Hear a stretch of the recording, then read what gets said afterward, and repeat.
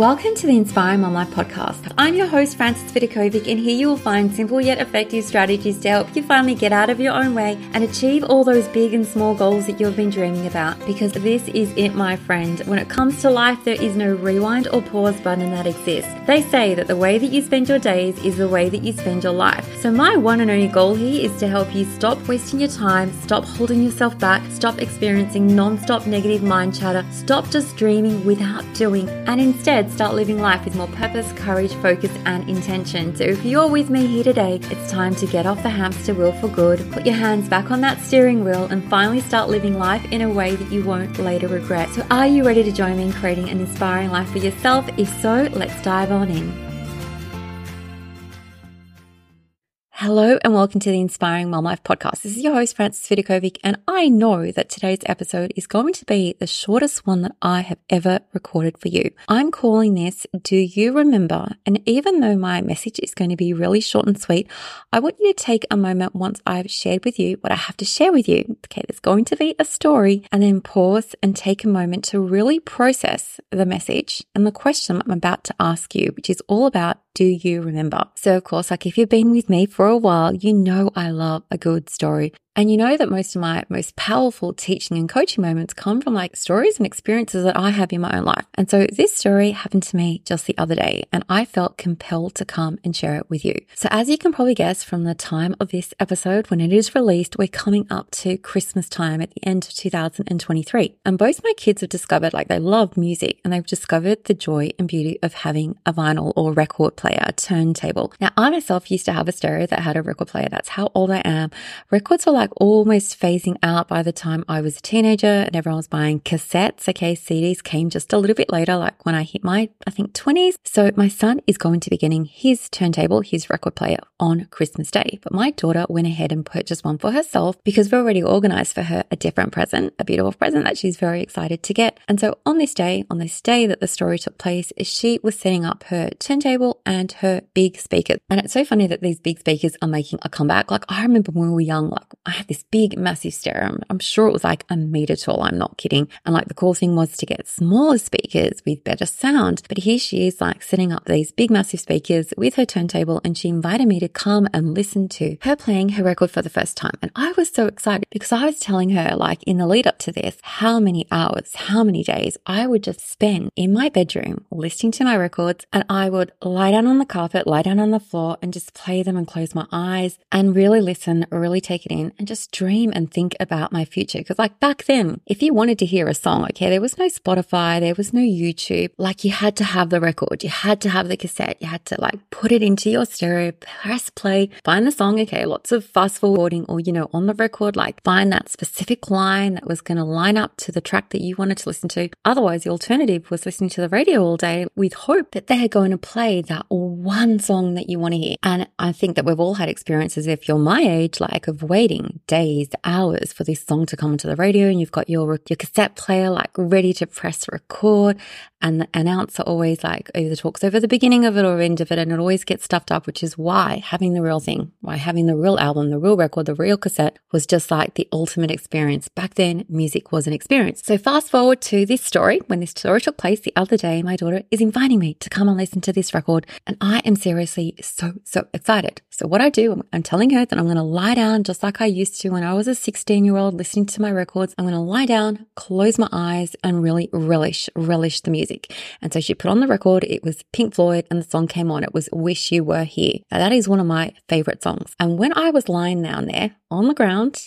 on the carpet with my eyes closed, just really soaking in the music, I had this experience that I cannot explain in words. Okay. It was a feeling. It was almost like this crazy sense of going back in time and reliving those moments that I had as a 16-year-old. I remembered what it was like. And I'm almost getting goosebumps while I'm sharing you this story. I got tears in my eyes. I got really emotional because it was like a time machine, going back in time, being a 16-year-old, lying down, dreaming about my life, listening to this music in the same way. And it was obviously something that, in the last 30 or so years, I don't think that I've had many moments where I've ever laid down and listened to music. I listen to music when I'm cooking food and when I'm driving my car and when I'm going on walks. And of course, like I would say that I love music. but I have not listened to music with that same intensity that I did when I was a teenager, where you literally hang on every word, where sometimes you don't even know what the lyrics are. You have to listen to the songs over and over and over again just to really understand the meaning. And so when I was listening to this record in my daughter's room, listening to this vinyl for the first time in 30 years, I don't think I've listened to a vinyl in 30 years, what I experienced there was this memory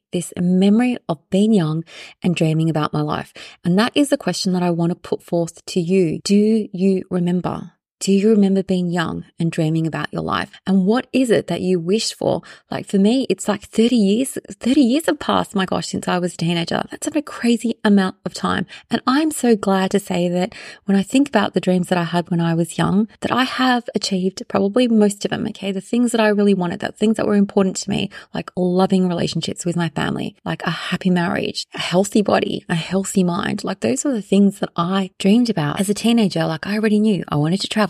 I wanted to be a mum. Like I wanted to be a mum. Like I love kids. And I have 2 kids of my own, and I wanted to write. Like I dreamed of being an author. I've written over 20 books. So the question that I want you to be asking yourself right now is this. Do you remember the dreams you had as a teenager? Back then, when you thought about becoming an adult, the fact that like when you're an adult, you get to do whatever you want to do. Did you, my friend, follow through on that freedom you had to chase your dreams, to chase your goals, to do whatever sets your heart on fire?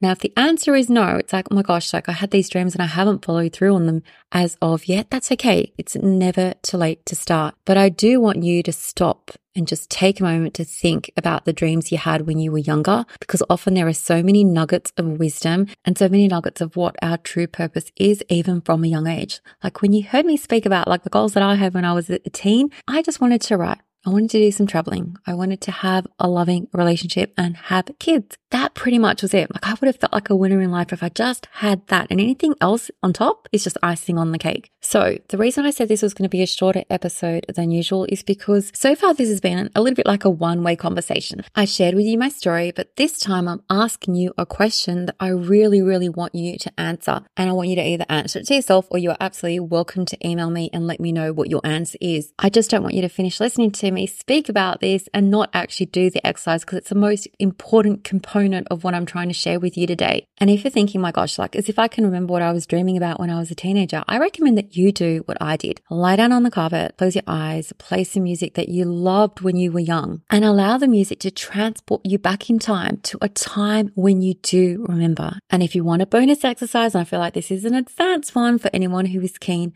stop, close your eyes, and acknowledge to yourself what you actually dream of now, what you dream of achieving in your life. Because there is going to be a time in the future, if you're blessed to live another 30 years, where you're going to look back on today and you're going to go, oh, I remember when I dreamed about that. And just know that in terms of like having a dream, the only way that you're ever going to achieve it is if you take action, my friend. And that is it, my friend, for today's episode. I said it was going to be like the shortest episode ever, but as it turns out, I can talk when it comes to acknowledging our dreams, acknowledging our goals, and just remembering what you are here on earth to achieve. I recommend that you always keep that in the forefront of your mind. And until next time, take care, my friend.